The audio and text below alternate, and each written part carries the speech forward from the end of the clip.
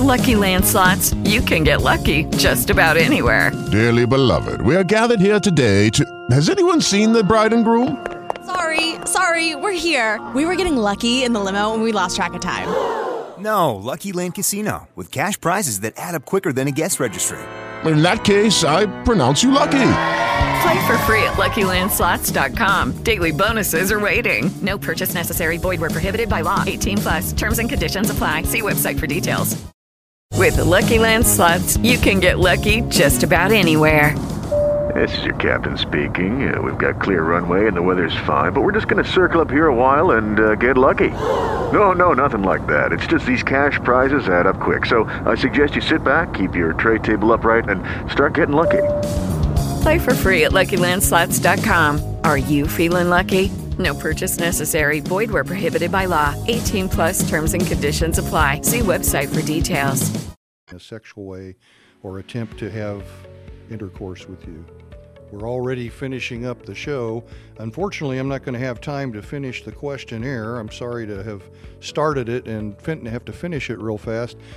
Go to the web and look up the Adverse Childhood Experiences Study. You'll see the questionnaire in there and can take it online. Thank you for letting me be the guest host tonight. I hope this program has been educational and interesting. Father John will probably be back next week. If not, then you might have me again. So have a good week, be safe, and I'll talk to you soon.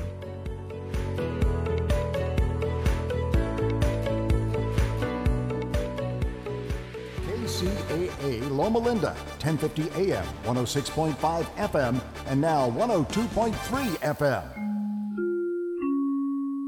House of Mystery.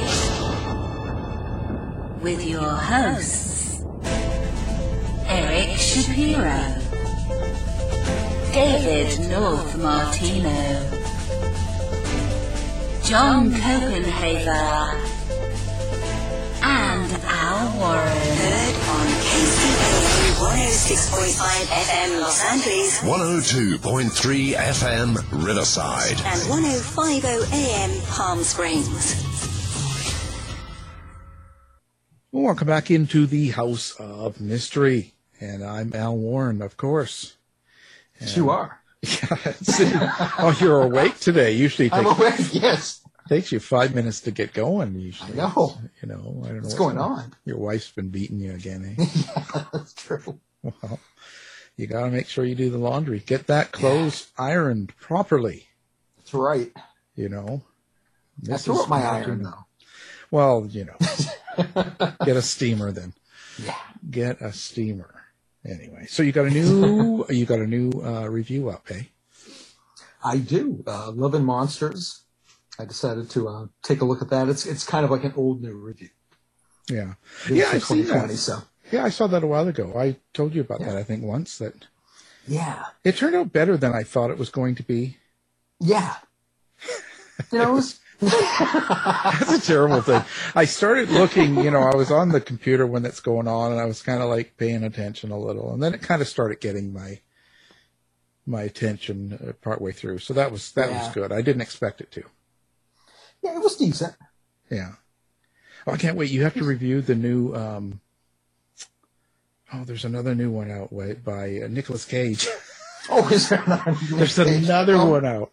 God, this guy's like 5-6 movies a year. Oh no, man, I couldn't believe it. But they've got to start doing the wigs and the makeup a little bit better. He's just doesn't work. Doesn't work. So it's a real horror anyway. So he's in a horror. So that'll be interesting. Oh, that'll be fun. Well, if he gets killed, that'd be fun. Oh, I'm terrible. So speaking of horror, now we've got an author from Australia. Even though the Flat Earthers just told us that there is no such thing as Australia, we are talking to an author from Australia.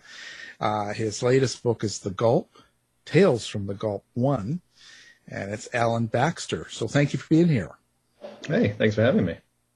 So, Alan, is it true that there is no Australia? It's all sort of put on? Is this... the most annoying thing about that is these flat earthers are always claiming there's no Australia and that we're all being paid to say there is, but I haven't seen any money. Well, that's it. I'd happily perpetuate the myth if they're going to pay me for it. I totally don't understand that theory and how they could actually think they can get away with saying there's no such thing. Well, how do you just ignore that many people and then say they're all in on it? Yeah, it's weird. I once joined.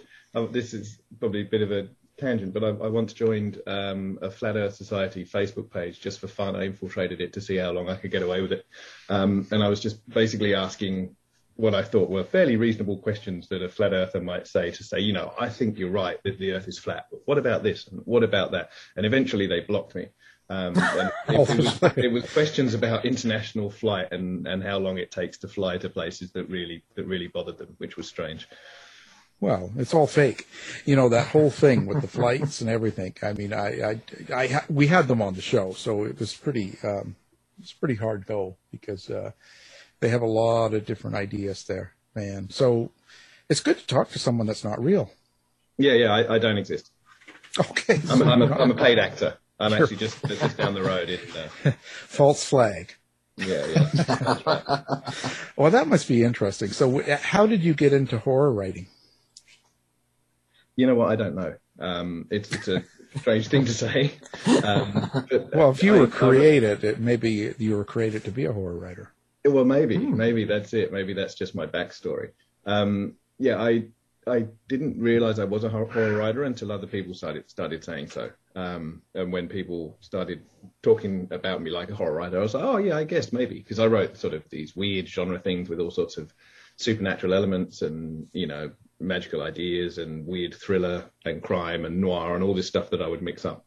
And it was always just very dark. And I just thought it was just generally dark fiction kind of thing. Didn't think too much about it. But then the more I thought about it, the more I realized, actually, no, you're right. This is horror as well. So, and then, I've kind of leaned into it more over the years, and I do write some more straight up horror these days than maybe I used to. But yeah, I just kind of naturally drifted that way through the course of writing, I think.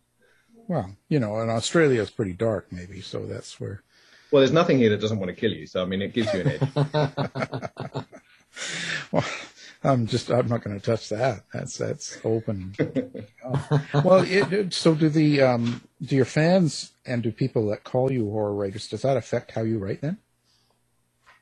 No, I don't think it does much, other than the fact that see, I've always been a horror fan all along. Like some of my earliest reading, like James Herbert and Stephen King, back when I was far too young to be reading it, which is probably a lot of what influenced me.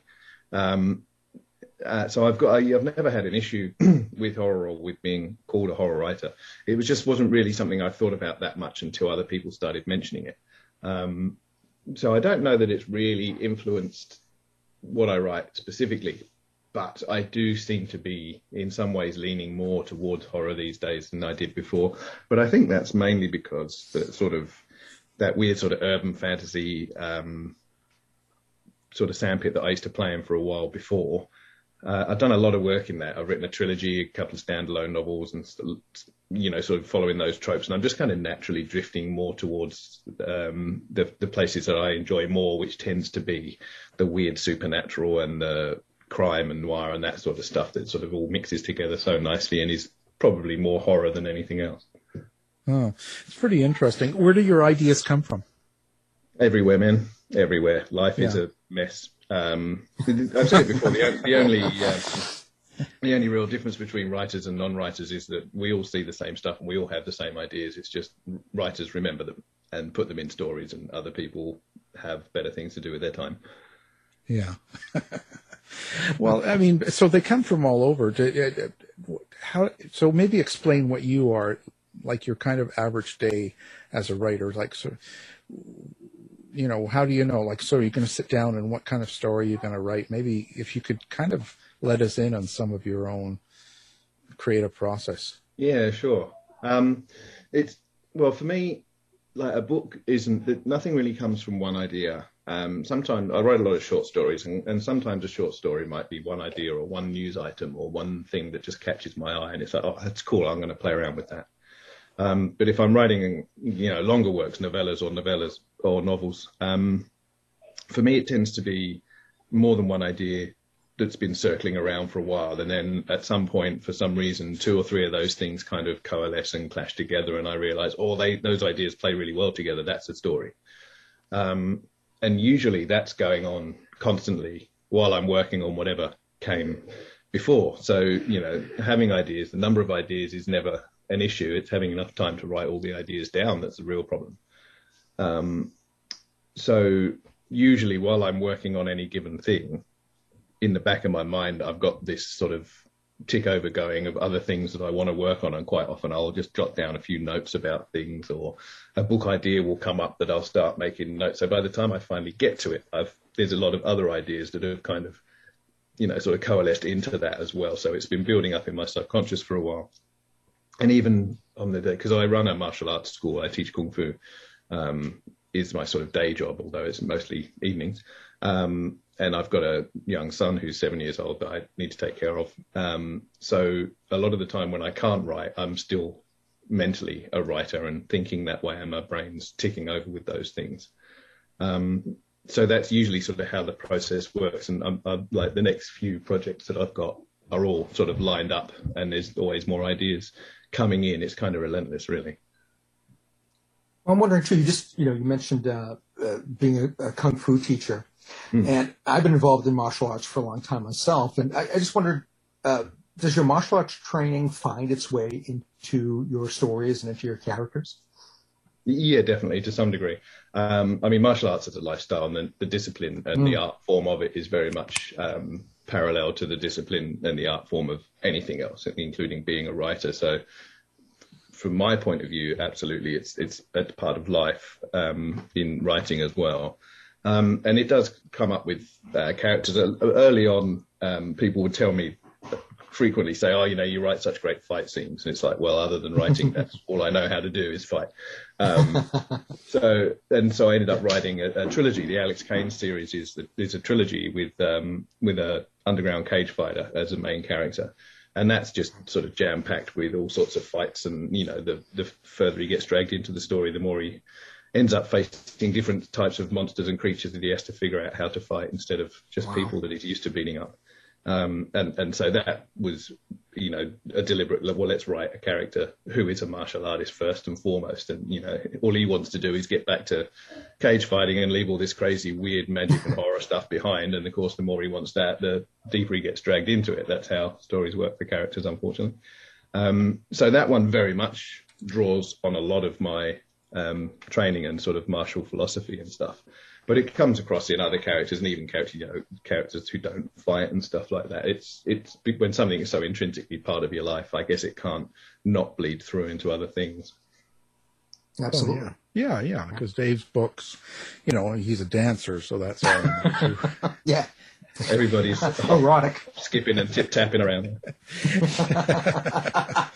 So your characters, where do your characters come?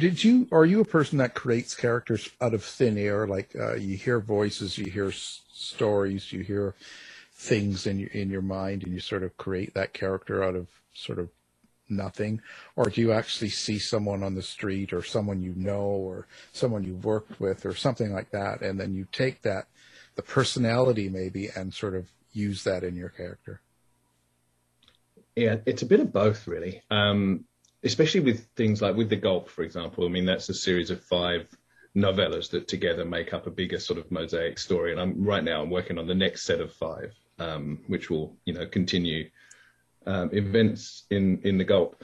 And a lot of the characters in stories like that are sort of caricatures of real people. They're not really real people, but they're very much inspired by this person or that person, or, you know, I'll see someone. It's sometimes even something as simple as seeing, like there's a character in the Gulp that I'm working on now, the second volume, that's a very old woman pushing around a pram, and she's naturally, with the Gulp situation, it's going to be weirdness involved because that's what those stories are like.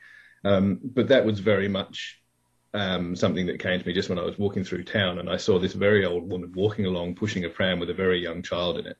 And she looked really tired, and I was like, wow, imagine if that's her baby and it never grew up and she's been looking after a baby for 60 years.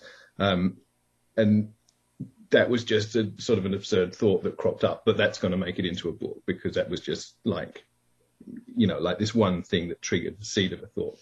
But other times, with working on a story, it'll be a case of, right, I need a character like this that does these things or that thinks this way or whatever, and that's where you sort of conjure someone sort of from thin air and create someone required for the part, as it were. I'm wondering, do you have an inner monologue? Do you hear your characters' voices or the prose in your mind when you're writing, or are you more translating images or symbols? It's weird, isn't it? I've seen that quite a lot, where I see people saying, "Oh, I really wanted to, do this, and my characters wouldn't leave me alone, or they wouldn't stop talking to me." And that always strikes me. That's a weird thing to me. It doesn't really work that way to me. I don't really have characters in my mind as like these separate entities driving my brain. But I am always told I'm right very visually, like, people go, "Oh, this would be a great movie," and it's like, it's the very cinematic sort of writing. And I think it's because I do have, they call it hyperphantasia, you have this really powerful mind's eye to sort of create imagery and stuff. Judy was boring. Hello. Then Judy discovered ChumbaCasino.com. It's my little escape. Now Judy's the life of the party. Oh, baby, mama's bringing home the bacon. Whoa, take it easy, Judy. The Chumba life is for everybody. So go to ChumbaCasino.com and play over 100 casino-style games. Join today and play for free for your chance to redeem some serious prizes. ChumbaCasino.com. No purchase necessary. Void where prohibited by law. 18+ terms and conditions apply. See website for details. And so I do very much sort of think in those terms, and the characters are very sort of three-dimensional and real to me. But it's not like they're independent and like talk to me and won't leave me alone kind of thing. I mean, honestly, that kind of sounds horrible. But when I am writing, they are very much sort of people who are formed, and as I'm writing, I'll relax into it and let the story go where it goes. And quite often characters will do things I don't expect in that sort of context. And when that happens, I let the story go, always trust the story, always follow where it goes. But yeah, that whole my characters talking to me thing sounds pretty creepy, I think. Exactly. Dave's trying to get other writers to join in and say he's normal, but it's mental illness. I am not normal. Yeah, no. Honestly, none of us are normal. So.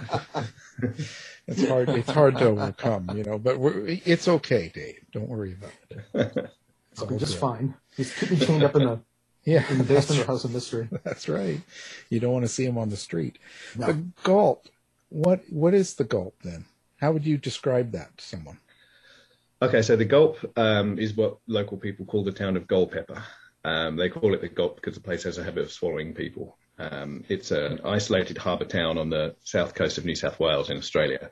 A couple of reviewers have said things like that I found my Castle Rock. And that's really good because that's sort of what I was going for with it. I wanted to create this place that is sort of isolated. Like there's a town half an hour each direction, and small towns and then bigger cities further away and whatever. But the town itself is just surrounded by bush. It's in this little kind of natural rocky harbour. And it's quite a decent sized town, but it's separated from everything else. And I just wanted to create this place where a weird town where weird stuff happens and weird people live. And I just get to play with all these strange and bizarre sort of cosmic horror and weird horror and body horror kind of stories. But I can come back to this same location and potentially to the same characters frequently and enjoy that sort of place. That's what I started doing. So with the first volume, the first set of 5 stories, I kind of laid that out and I tested the sort of the framework of what I was going to do to see if people were into it. And it's been really popular and people are really keen for more stories, which is great because now I'm working on the next set of 5. And then after that, hopefully periodically I'll get to write new stories set in and around the Gulf, maybe novels as well. So yeah, it was a deliberate effort to create my own weird Australian place that I could revisit. And it's got all those sort of things that, in some ways are quintessentially Australian. It's not an outback town. I wrote The Roo, which was about a crazy demonic kangaroo decimating an outback town. And that's always fun. That's always good to go far out into the outback because that really is the middle of nowhere. So you want isolation, you go in that direction. On the coast, 90% of the population of Australia lives on 10% of the land around the edge. Yeah. But it's a big place. It's a hell of a big place, and you can still get isolated spots along the coast. And so that's what I wanted. Find that isolation, find that waterside, oceanside living, that harbour town, the fishing town, and the weird Australianness that grows from small towns, and just basically keep digging into that. It's an endless mine for stories and for characters, really. So in a way, the Gulp is kind of a character in its own. Oh, very much so.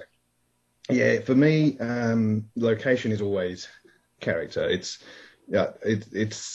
My novel Hidden City is about a fictional city called Cleaveport that is actually a sentient city, and the city gets sick, which causes all kinds of problems for the inhabitants. So that was one where I sort of really leaned into that place's character sort of idea. But for me, that's always true, that where something happens is really important. It should be sort of twofold in some ways. Like, you should be able to take a story from anywhere and set it anywhere else, and it should still be a coherent story. But equally, if that story is set in a particular place, certain aspects of it could only happen in that place because place is so important as character. And that's very much the case with the Gulp. It's a lot like a lot of Australian coastal towns, a lot like a lot of Australian sort of isolated towns, but it's also specifically Gulpeper. So yeah, very much a character, and why the town is so weird and why these strange things happen there is something that's sort of hinted at and explored along the course of the stories as well. So that's kind of, I was going to say, is that sort of the subtext? Is that sort of what lies under the stories that people are reading? Yeah. So there's through the first 5 stories in the first volume that's out. There's these various sort of hints of things that go on. Everybody who spends a night in Gulpeper has the same dream, for example, at least once. And these things sort of overlap a little bit, and they're hinted at throughout the first stories. And then I'm exploring that a little bit further now with the second set of stories. And it's going to not exactly come to a head, but there's going to be sort of a focus on it that will then widen out again later, so that potentially other stories can still happen there. But the place being like it is and why it's like it is definitely a thread through all the stories that probably will never get explained completely for reader satisfaction, but hopefully explained enough that people get the feel of, why this place is just so messed up.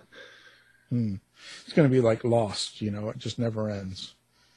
Yeah, a little bit like that. Although I stuck with that series, and I was just so appalled and horrified and disappointed with the ending. So I think that's a good reason not to end it, because then you can't upset people by making an ending so absolutely atrocious. Well, exactly. That's sort of my thought. They could have just left it, walked away, and then people would always hope for more. Yeah, exactly. Like it's a Sopranos ending, just fade to black. Right. Yeah. And, because now they've got a really bad taste in people's mouths. People say awful things about it. Yeah. It's a shame. It's like taking a beautiful car on a long drive and then crashing it into a tree instead of parking. Yeah, exactly. But I guess you could almost say anything, being that Australia is not real. So you can sort of, That's true. Although I'm getting hate mail today from crypto bros and billionaire fanboys because I said mean things about Elon Musk yesterday. So it got picked up by Yahoo News, and I woke up to a lot of hate mail this morning. So it's been entertaining. Yeah. You get used to it. I usually wait for a week unless someone calls me. I'm waiting, and then you go through it. But there's not much. Does that sort of influence you? But like when you're going about your day and you're writing and stuff, if you ever get feedback from people or a lot of things that are crazy or negative, does that sort of stay with you for the next book, or do you sort of think differently when you go to rewrite something? Well, I try to always be true to the story, but equally it's fascinating to me to get feedback. Like reading reviews is amazing. Like a lot of people go, I don't read my reviews. It's like you do, you just don't tell people, probably. I mean, some people maybe don't, but I do. I'm very, very fortunate that by far the majority of the reviews I get are at least vaguely positive. But I just find it fascinating when I read them and people saying, oh, he was doing this and he's done that and it's so clever the way he did that. And it's like, wow, you guys, I didn't intend any of that. I was just wrapping on some crazy yarn. So I find that really interesting. And I'm sure that does sort of feed back a little bit. And I'm always aware if people do start talking, particularly a lot about any given thing, if you really get that vibe that people really are expecting something particular or they really want something particular from a story, particularly in a series, I'll always pay a bit of attention to that, because while first and foremost, I'll always serve the story and write the story that I want to tell, I will always take into account people's expectations. And even if I'm not going to go in that direction, I might sort of obliquely address them in some way so that people, in some ways you can use it almost against people to subvert their expectations. You start sort of hinting at stuff they've talked about and you can imagine them, oh, I'm right, it's going to be this. And then you swerve off to a different direction. But I've got a series of supernatural novellas about a character called Eli Carver, who's this ex-mob hitman who's haunted by a handful of ghosts of the people that he's killed in the past. And the third one of those is just about to come out. It's just about end of the year, November, I think. And it was really interesting when the second one came out. A lot of the feedback was that people really enjoyed the book, was really hoping for more from the ghosts. I thought this was going to happen and that was going to happen. And it's like, okay, well, that was something I was going to draw out over a longer period of time. But people were the feedback was that people really keen for the development of that aspect of the story. And so that very much influenced how I then wrote the third installment, because it's like, okay, I'll speed this up for you guys, no problem, and I deliberately then threw more of that stuff in sooner than I'd originally planned to, because that was the feedback I was getting.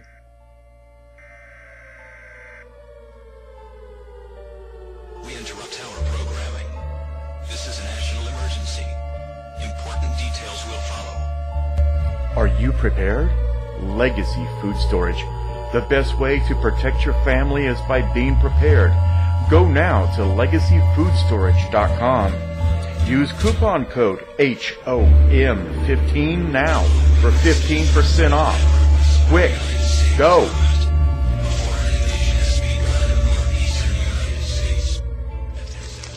Me, but also you.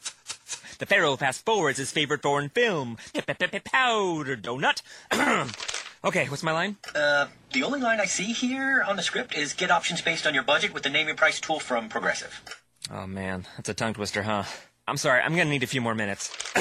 Bulbous Walrus, the Bulbous Walrus. The Name Your Price tool, only from Progressive. The owl ran afoul of the comatose coxswain. Progressive Casualty Insurance Company and affiliates. Price and coverage match limited by state law. Get the latest news and opinions from Eric Shapiro from the House of Mystery website in the Shapiro Report. Now back to the show with Alan Dave.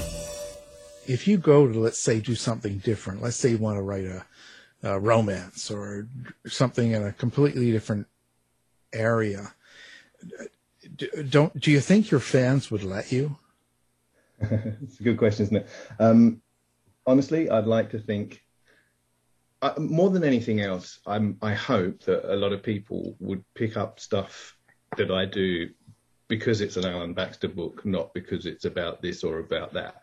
Having, got a few books out now, I'd like to think that I've sort of developed something of a style that people want to follow. So they get my books because I wrote them and they hope for the best, kind of thing. Equally, there is a certain amount probably of reader expectation of what they're going to get. So if they did buy the latest one and it was a romance, that might really throw people. But to be honest, I'm just an unashamed genre writer. And while most of what I do is dark and most of what I do is supernatural to some degree, there's also, all the other elements of mystery and thriller and crime and stuff like that in there. To be honest, romance and erotica are probably the only genres that I don't dabble in from time to time.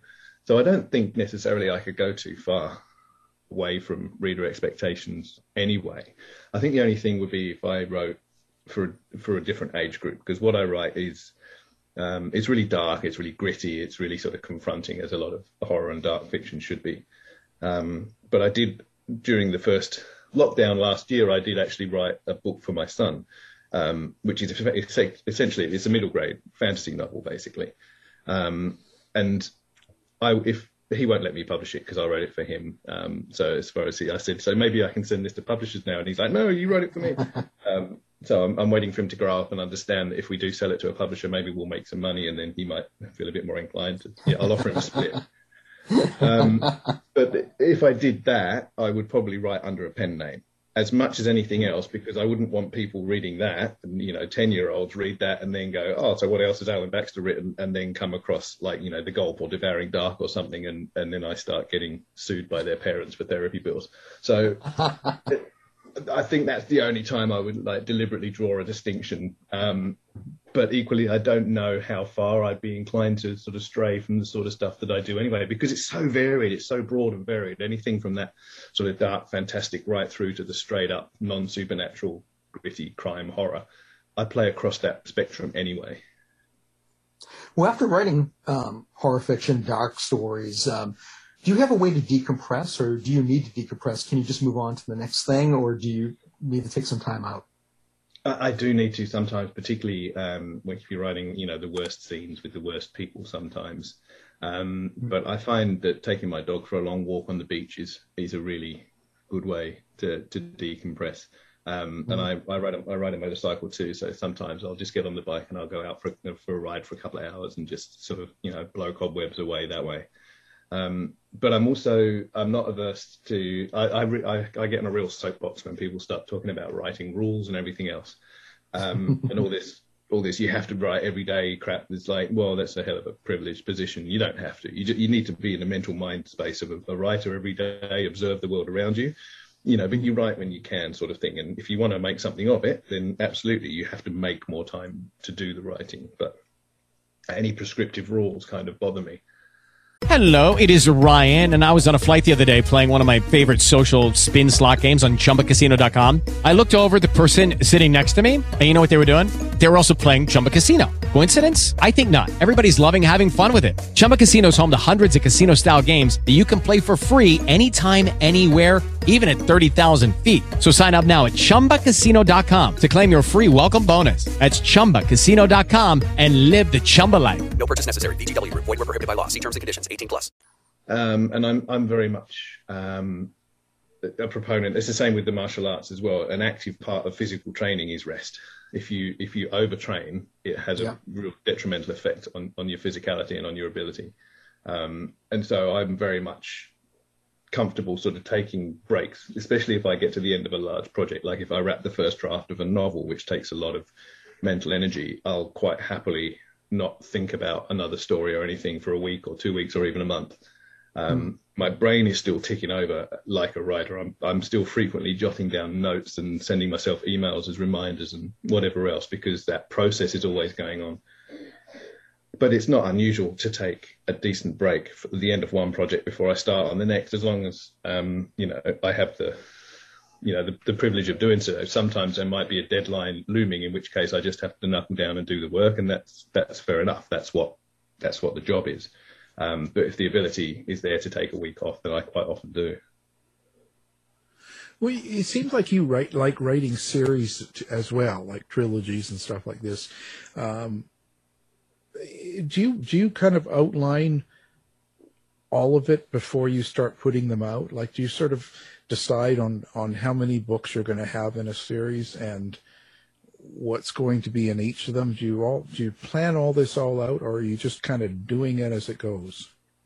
Little bit of both. With the Alex Kane series, the first one is called Bound, and when I started that, I originally was writing it as a standalone novel, and by the time I was sort of halfway through, I was like, oh, this backstory that I'm building, this story that I'm writing, there's a lot more to that. This is a bigger story, and I can explore that.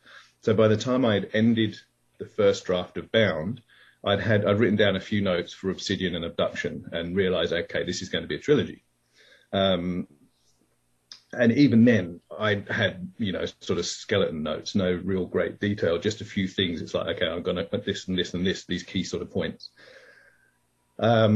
the same with the Eli Carver. The third one of those is coming out in November. And when I wrote the first one of those, which is called Manifest Recall, when I wrote that, I thought I was writing a short story. I had this idea for a short story. And then it started growing, and I was like, oh, this is bigger. This is cool. This is kind of a pulp novel thing. And so it turned out to be a short novel. And then, of course, it's like, okay, well, that's a great character there. I can write more stories in that. So with that one, it's just kind of this open-ended idea that I can just keep writing the Eli Carver stories as long as, people want to read them, really. So I've always been more like as a signpost writer, like I'll just put key points that I want to reach and I'll just let the story go and go between them and see where it leads. So I've never really planned out anything sort of beyond one book in any detail. I guess the Alex Kane series was the one that was most sort of cohesive in my mind. By the time I'd finished the first one, I kind of knew the general story of the second and the third. But even then, there's potential for that trilogy. There is potential for more Alex Kane books. The characters, there's things and threads that I could still explore if I did decide to go back and write more in that series. So I think that's always a smart move, is leave a few threads at the end of a story. So if it's popular enough and the publisher asks for another one, you can go, okay, yeah, I can pick that up. Right. Absolutely. Yeah. Well, I wonder, you've written short fiction, you've written novels, you've written novellas. Do you prefer to write short fiction or long, or do you consider yourself more of a natural short story writer or a natural novelist? Do you have a preference? Not really. I love all the different lengths, and I love reading all the different lengths too, because different stories lend themselves to different lengths of telling.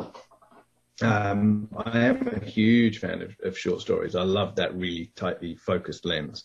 But honestly, I think that in some ways, especially with genre fiction and horror and crime and those sorts of things, there was that sort of heyday of the pulp novel for a reason, I think. That sort of novella length, anything from sort of 30 to 50,000 words maybe, is a really great length for that kind of genre fiction. And I found myself doing a lot of that recently. I've written a few novellas that are in that sort of ballpark. But then I do love writing full-length novels as well. And, I've got several out, and I'm working on two more at the moment. One's finished in first draft, which is sitting, marinating for a while before I go back to it. And another one is out on submission. So I don't really have a preference. I love to write a story as long as it needs to be. There is a certain there's more satisfaction, I think, in finishing and pulling off a full-length novel, and it's kind of nice to have a back catalogue of full-length novels. But then it's also nice to have this sort of section on the shelf with all these short novellas and pulp novels, because they're great fun, and they're also a really great way for readers to sort of find out who you are and what you're about. If someone wants to invest a couple of hours to read a novella, it's less than asking them to put 10 hours into a novel. So, absolutely. Do you ever find, it sounds like you put a lot of yourself into different characters and the story. Do you ever find that you feel a little bit vulnerable about exposing some of your feelings to people? To some degree, I suppose. There is a lot of, there tends to be a sort of lot of autobiographical philosophy, I suppose, in some ways, in the characters that I write. I think that's probably true for all of us. But then I do also write a lot of characters that really are nothing like me and think in very different ways to the way that I think. And so hopefully it would be a little bit blurred as to, which characters are drawing more heavily on me than others. So I don't necessarily. I'm sure there is a sort of autobiographical nature to almost every character you write. In some ways, you have to go, okay, if I was this person, what would I do to make the character, believable in its own way? But equally, I don't think I really feel particularly vulnerable about things because I think it's probably a bit harder to tell from a reader point of view where certain things come from. My novel Devouring Dark is probably in some ways the most personal on that front. There's a character in that story who's an older guy on his deathbed in a hospice, and some of the lines from that character's mouth are verbatim things my own dad said to me on his deathbed.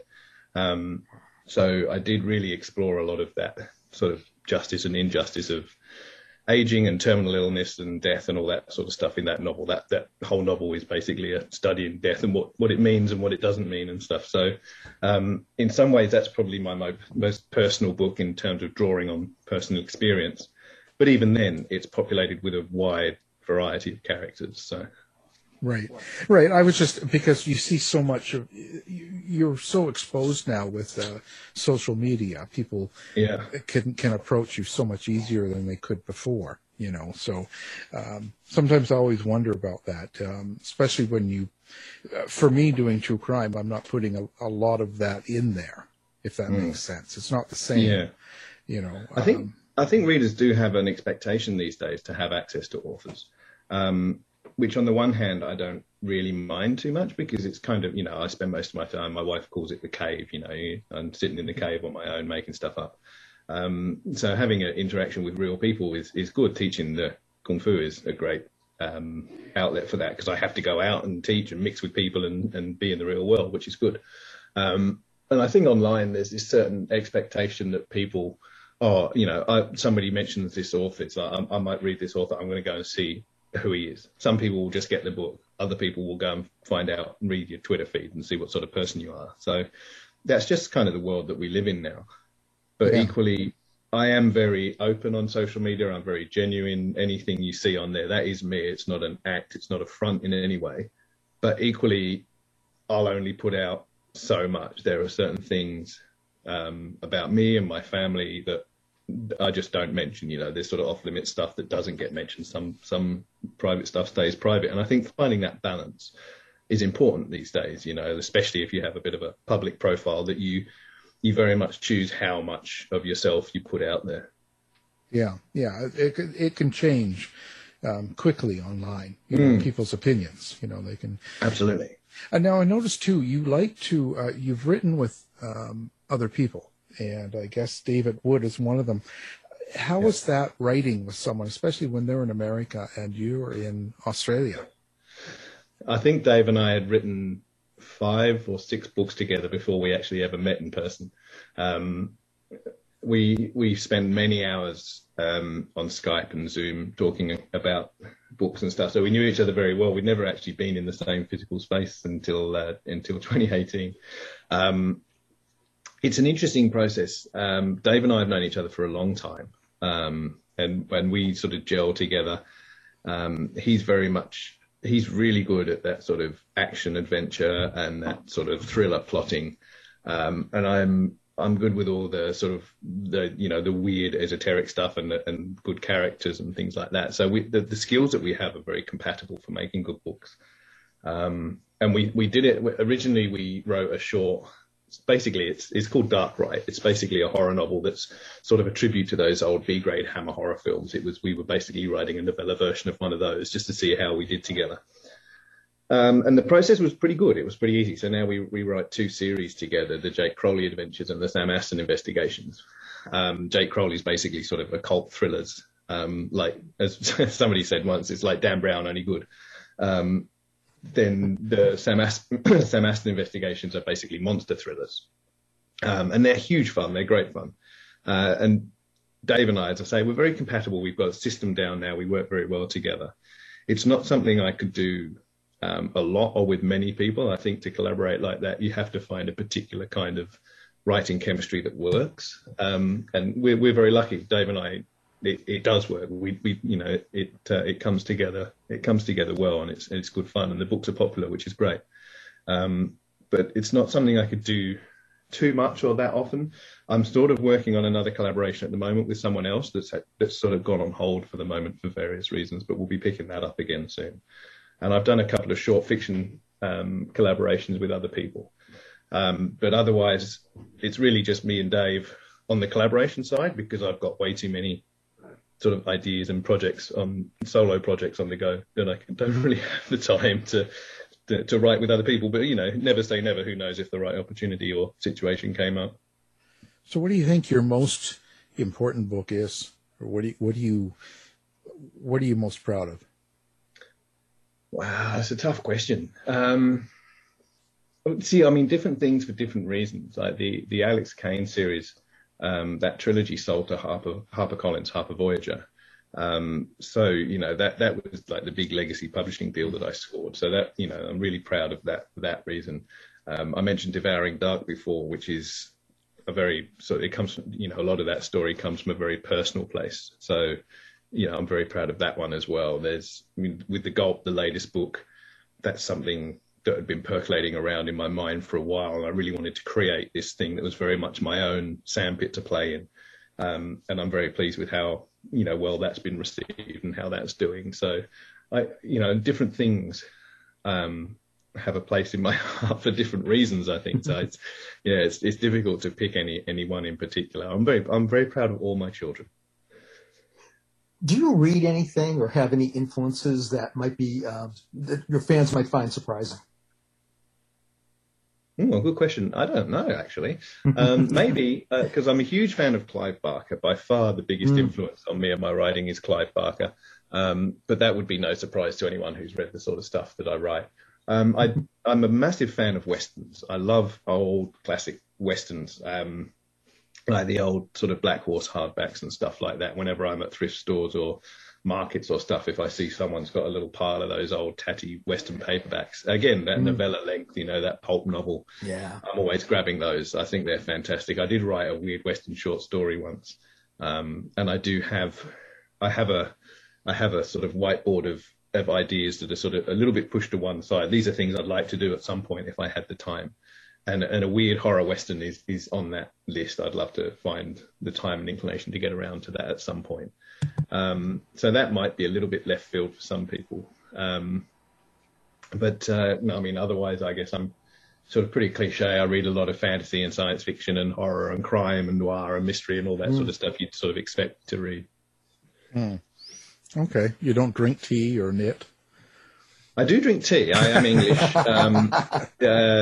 So I was born in England, even though I've been Australian now for a long time. So I tend to drink coffee in the morning, tea in the afternoon, and whiskey at night tends to be the process. But my son knits. My son is learning to knit, and he's getting really good at it. And my wife's a keen knitter, and our neighbour who he hangs out with. So, but yes, knitting is weird folk magic to me. I don't understand how you can just loop a load of bits of string together and then it stays together. So what crime did you commit? They sent you from England to Australia. I met an Australian girl. That was my crime. Problems there, I'll tell you. Well, let's talk about your website. Do you have a website, or do you have, a place that you want people to come find you on or read about your books? Yeah, absolutely. I think this came up in a panel recently about social media and what's most important for authors. And I was saying then, regardless whether you're on Twitter or Facebook or TikTok or anything else, should always, at the very least, just have a website that's got, your contact details and your bibliography on it, because that's something you control. It's one central place people can find you. And that my website's getting huge now. I've got all sorts of stuff on there, which is really good. And you can just find that at alanbaxter.com.au. And that's the easiest place to find anything else, because it links out from there. I've got a Patreon where people can get all kinds of behind the scenes stuff and sneak peeks at works in progress and all that sort of stuff. And my Twitter and YouTube and all those other things are linked from my website. So yeah, just my name.com.au is the easiest place to find it. And we'll have all that on our website too. Right. Now, speaking of drinking, speaking of whiskey, you call yourself in your bio whiskey-soaked swear monkey. Now, we can't swear on the radio, but I didn't want to, because I'm a big whiskey lover. Do you have a favorite whiskey, and do you ever put whiskey into your stories? Yes and yes. These momentary uncomfortable pauses that have been happening while I've been talking is me biting my tongue, trying not to swear. Because, see, there's that whiskey-soaked swear monkey. It came up a long time ago on Twitter, and people started talking about what would the title of your autobiography be. And people were joking around with each other, suggesting, and it ended up people suggested that my autobiography would be called Some Good from a Whiskey-Soaked Swear Monkey, which I actually thought was a great title. And, give it another decade, I might write anything. I like it. But I've never been secret of my love for whiskey and I'm a single malt man through and through, and very much a Glenfiddich fan. When Love it. When I was a fractious baby and would cry at night, my dad would sit up with a Glenfiddich, and he would sort of rock me. And he said that when he got really sick of me crying, sometimes he'd dip his finger in the whiskey and let me suck his finger, and it would send me right to sleep. Which is, that's child abuse these days, but back then it was just how you did it. So he always maintained that I got my taste for Glenfiddich from him, which is probably true. But yes, I'm very much a single malt fan, and very much a Glenfiddich fan in particular, and frequently whiskey will crop up in my book. In Devouring Dark, the main character is also a whiskey fan and mentions a few favourites as well. Yeah, Glenfiddich's a great whiskey. Probably drink a lot when you're writing. It's great. It's there's one I can't afford it, but in particular the Glenfiddich 21 Rum Reserva is, as far as I'm concerned, the greatest whiskey in the world. But it's about $250 a bottle Australian. So unless I've only ever had it a couple of times when people have given me very generous gifts. So if sounds awesome. It's fantastic. If I ever get the big start making big sales, or if I ever get a really big deal or something that happens that I get a big crash of money coming in, I'll probably treat myself to another bottle.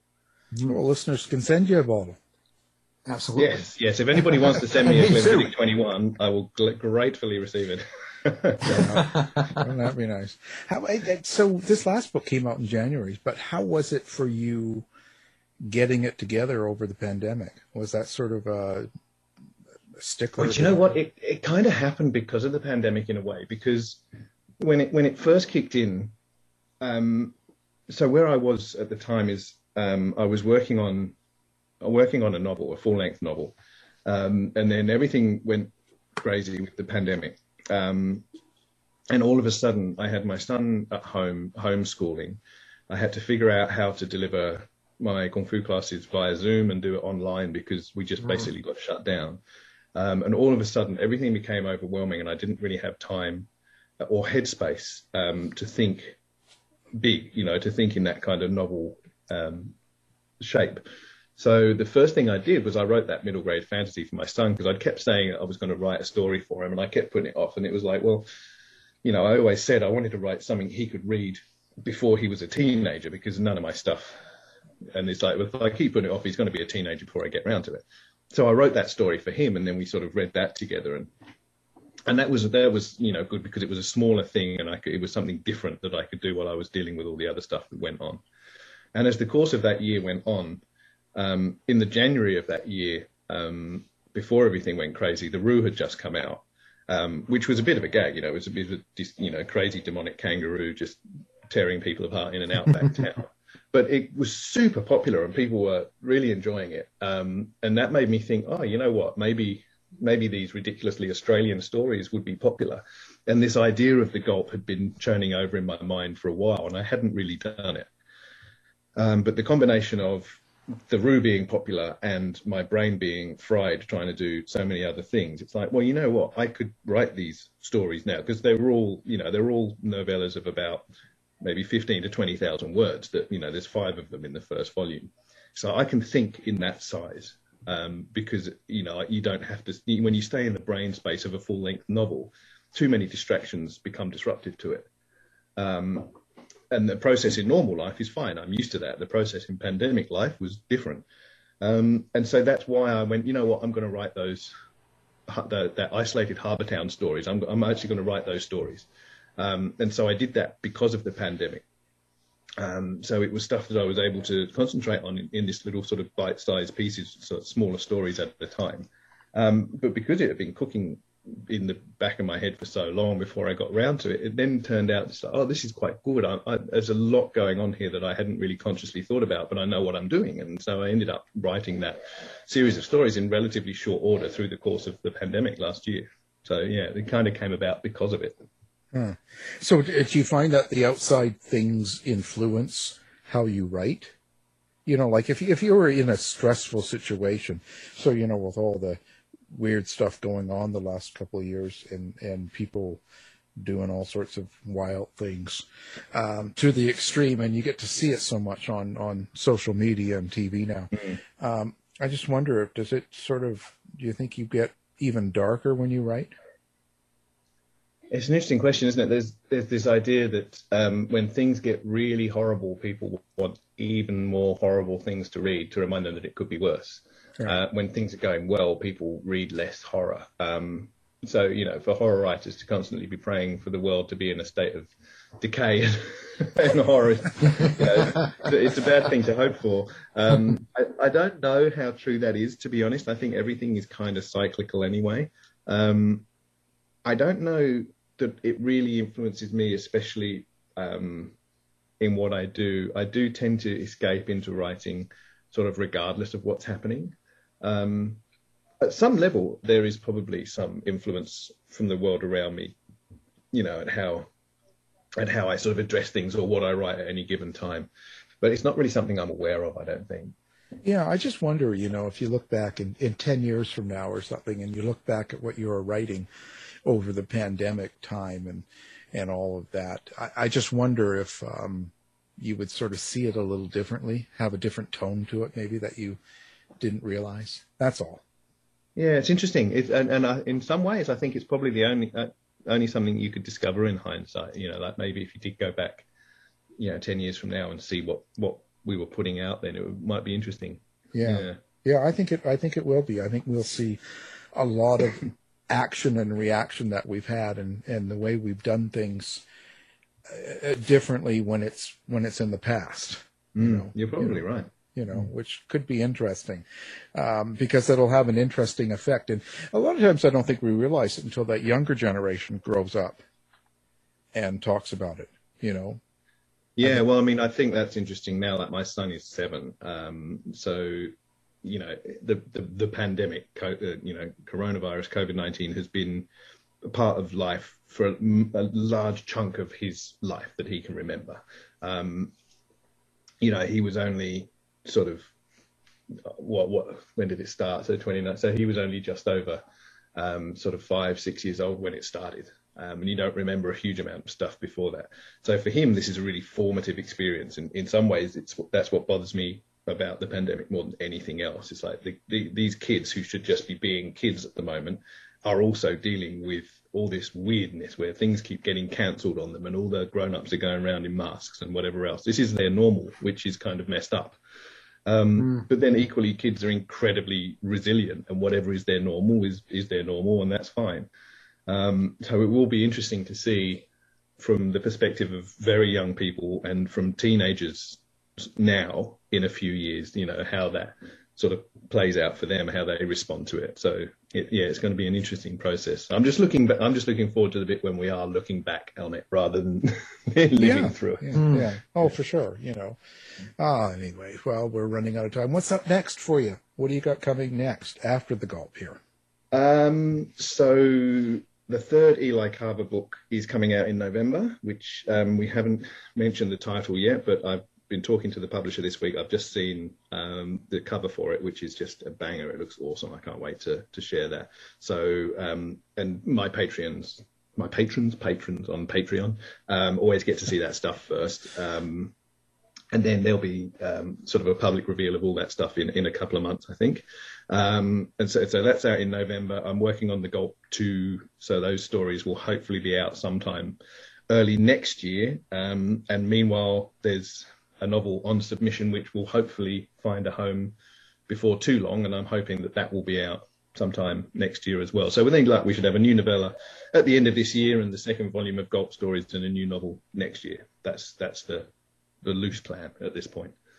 Well, fantastic. So it's been a great conversation, and we did learn that Australia is real. It is very real. It is. It's a bit weird, but it is real, I promise. Sure. We're on the take, too, so, Yeah.